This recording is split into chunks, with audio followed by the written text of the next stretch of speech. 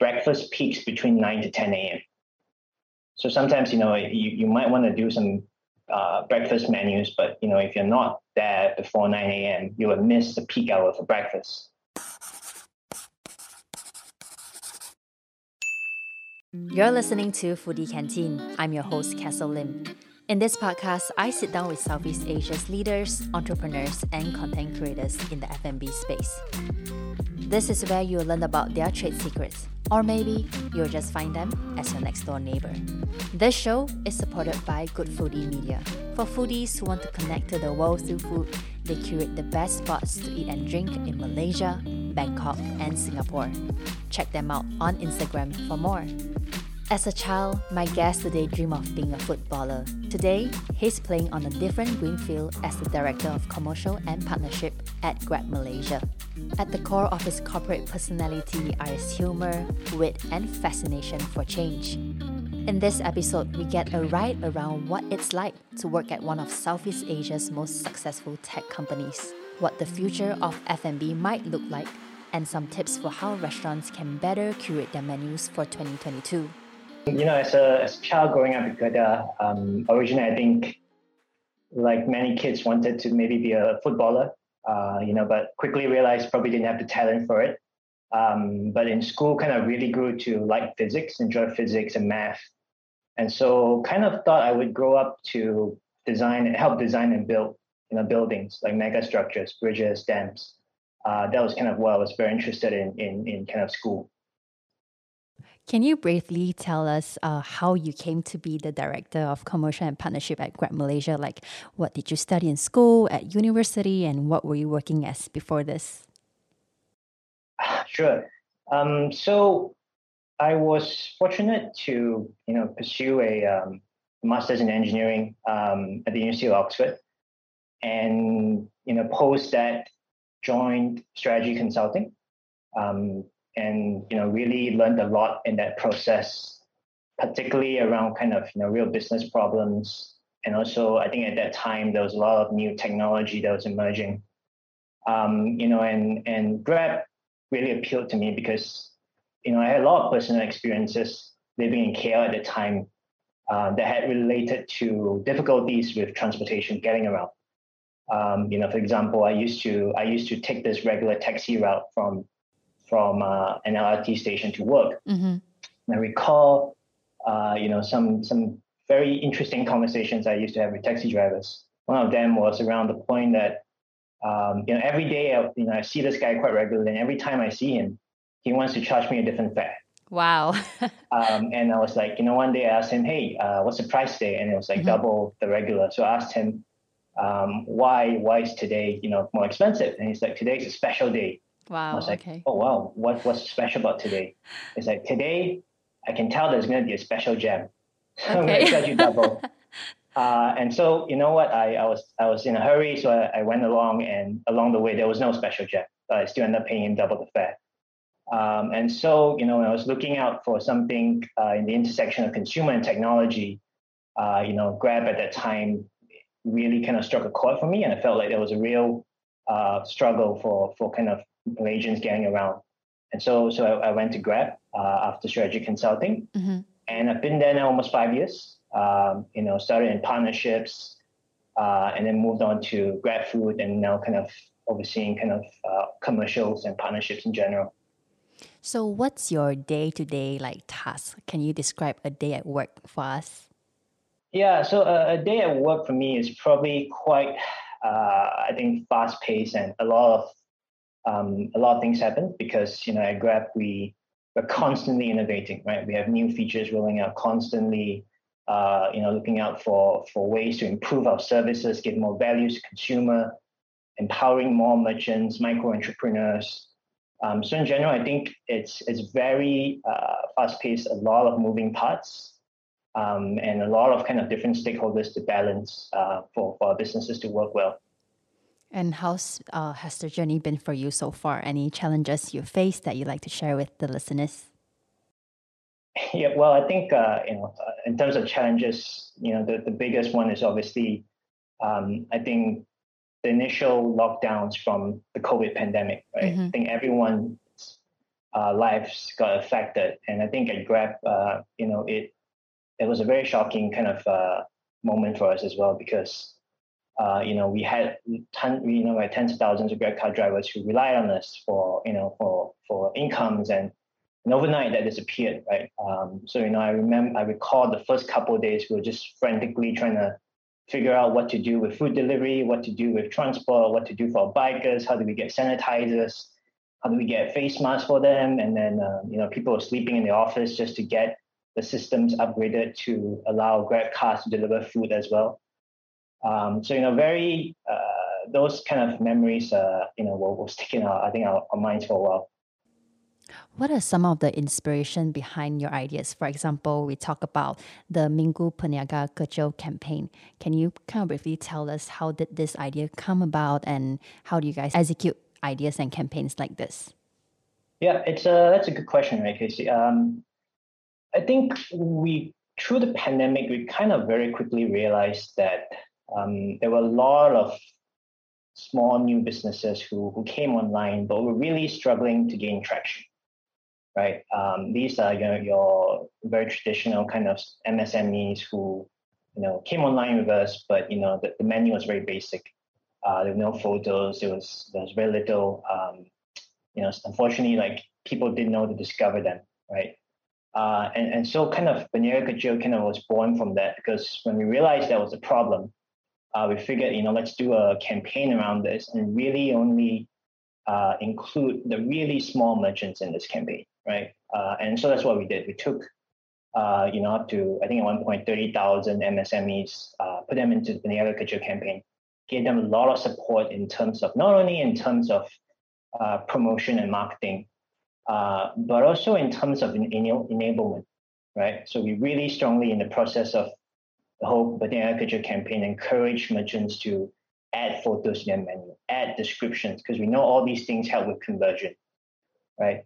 And our promotion and marketing, got them, 50% of the users who ordered from Peniaga Kecil were actually new to these merchants. So we realized that it was pretty effective in terms of helping consumers discover, this new pool of merchants, and also for these merchants to acquire customers that they didn't previously have. And so that's been a recurring campaign that we run monthly since a couple of quarters ago, and I think we'll continue to do it because I think we'll continue to see how it really helps the ecosystem.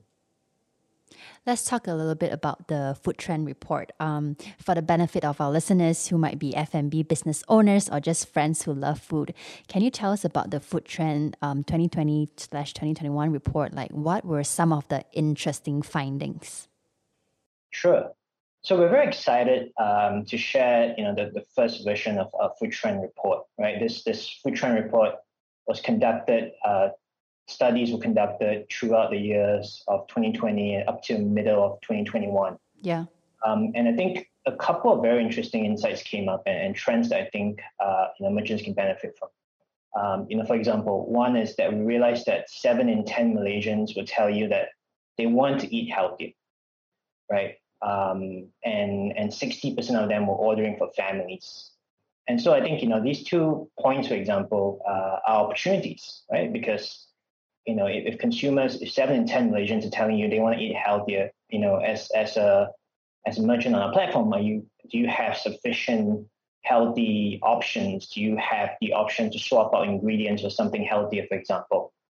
So I think that's one point. Then the other point around family meals, right? Do you have family bundle sets that have options for parents as well as the kids? Do you have kids meals, for example?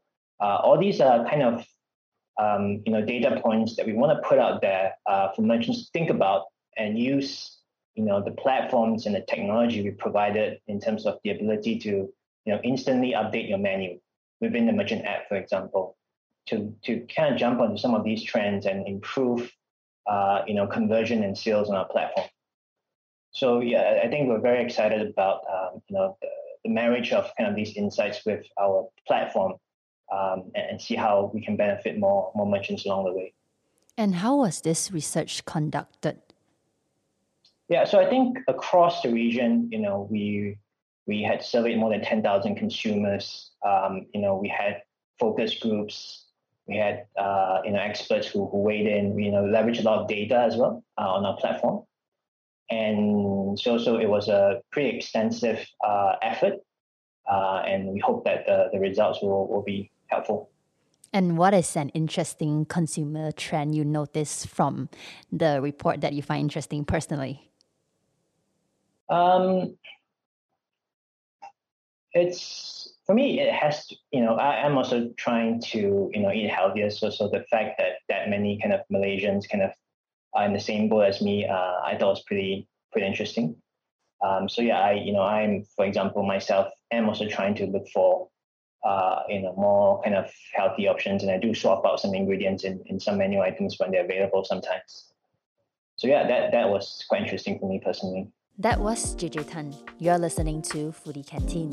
When we come back, JJ shares his prediction for the future of F&B, an omni-channel marketplace. He also gave some career advice for those looking to thrive in the workspace. This show is supported by Good Foodie Media. For foodie who wants to connect to the world through food, that's where you go. Find Penang Foodie, KL Foodie, Halal Foodie, Singapore Foodie, and Bangkok Foodie on Instagram. They curate the best spots to eat and drink in these cities.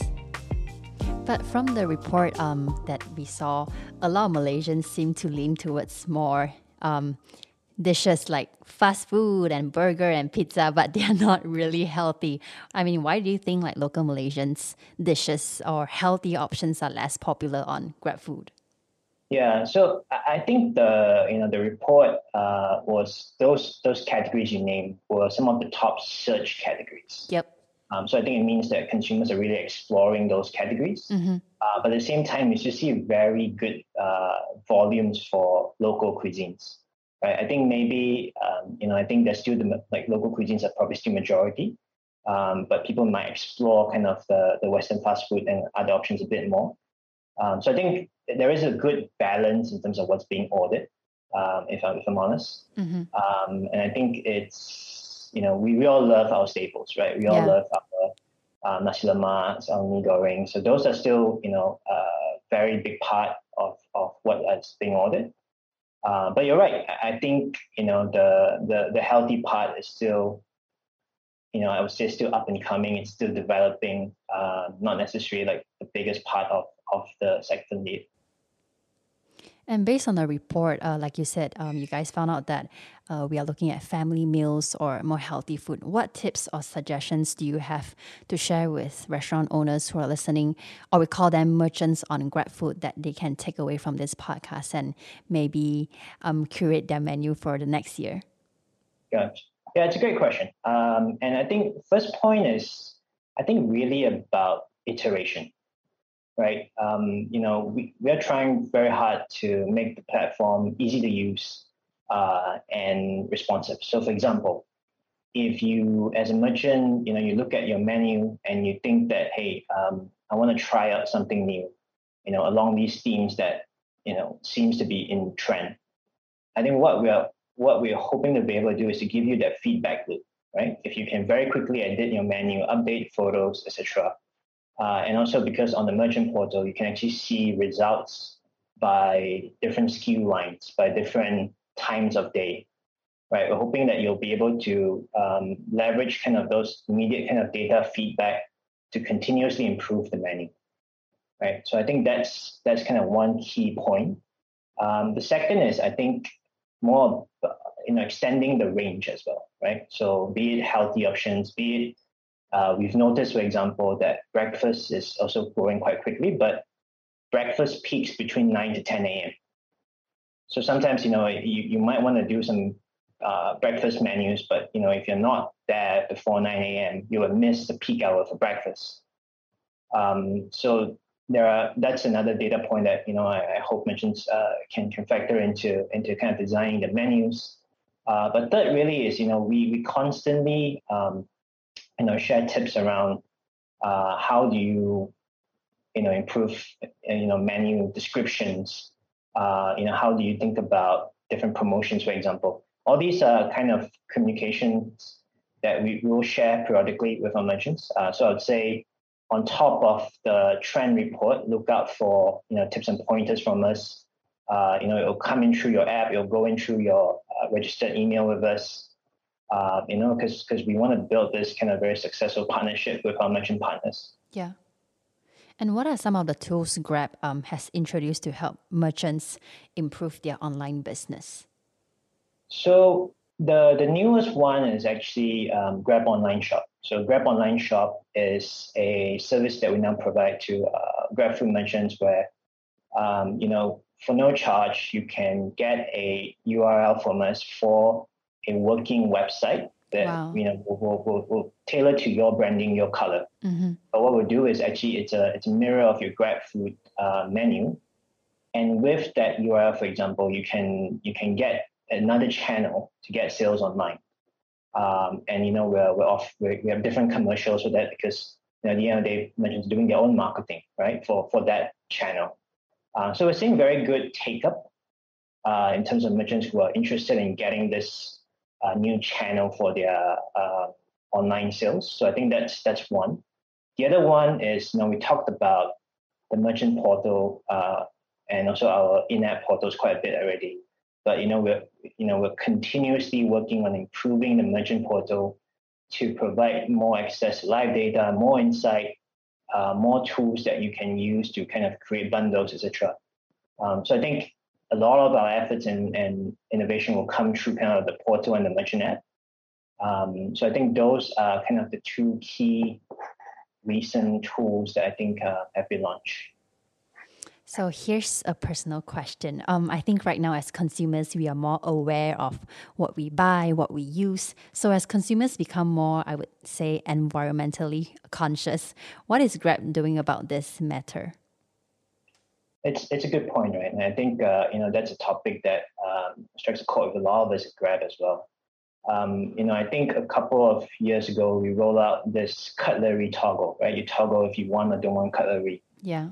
And I would say that actually the majority of orders now actually do not want cutlery. Mm-hmm. Right? So I think in the process we've really saved a lot of single-use plastics. And also we've also partnered with some providers who are looking to offer affordable, environmentally friendly packaging for our merchants, right? So that's kind of efforts we will continue. But I think in the food trend report as well, we saw that I think it was about 6 in 10 as well. 6 in 10 Malaysians do care, tell us that they care about having eco-friendly packaging, for example. So I think we will over time try and work with our merchants to kind of increase that as well in terms of the prevalence of eco-friendly packaging. I'm sure a lot of people are curious to know what's the work culture like in Grab? Like, how do teams stay competitive and be on top of their game all the time? Yeah, it's I think I'm very fortunate to work with a lot of very amazing colleagues who I think if you can see the screen around me at Grab, our values are kind of summarized by these what we call 4 H's. They are hunger, humility, honor, and Heart. Yeah, heart. Yes. And so kind of the culture is really driven by these things, right? We try and be agile. Yeah. We try and make sure that we're constantly innovating, right? And that's where the hunger comes in. But at the same time, I think it's important that we're all very humble, to be honest. Yeah. We don't take for granted that we play a part in a very complex ecosystem, many different stakeholders. So always try and achieve the right balance is a real challenge. And so we try and take every decision we make very carefully, considering all the factors.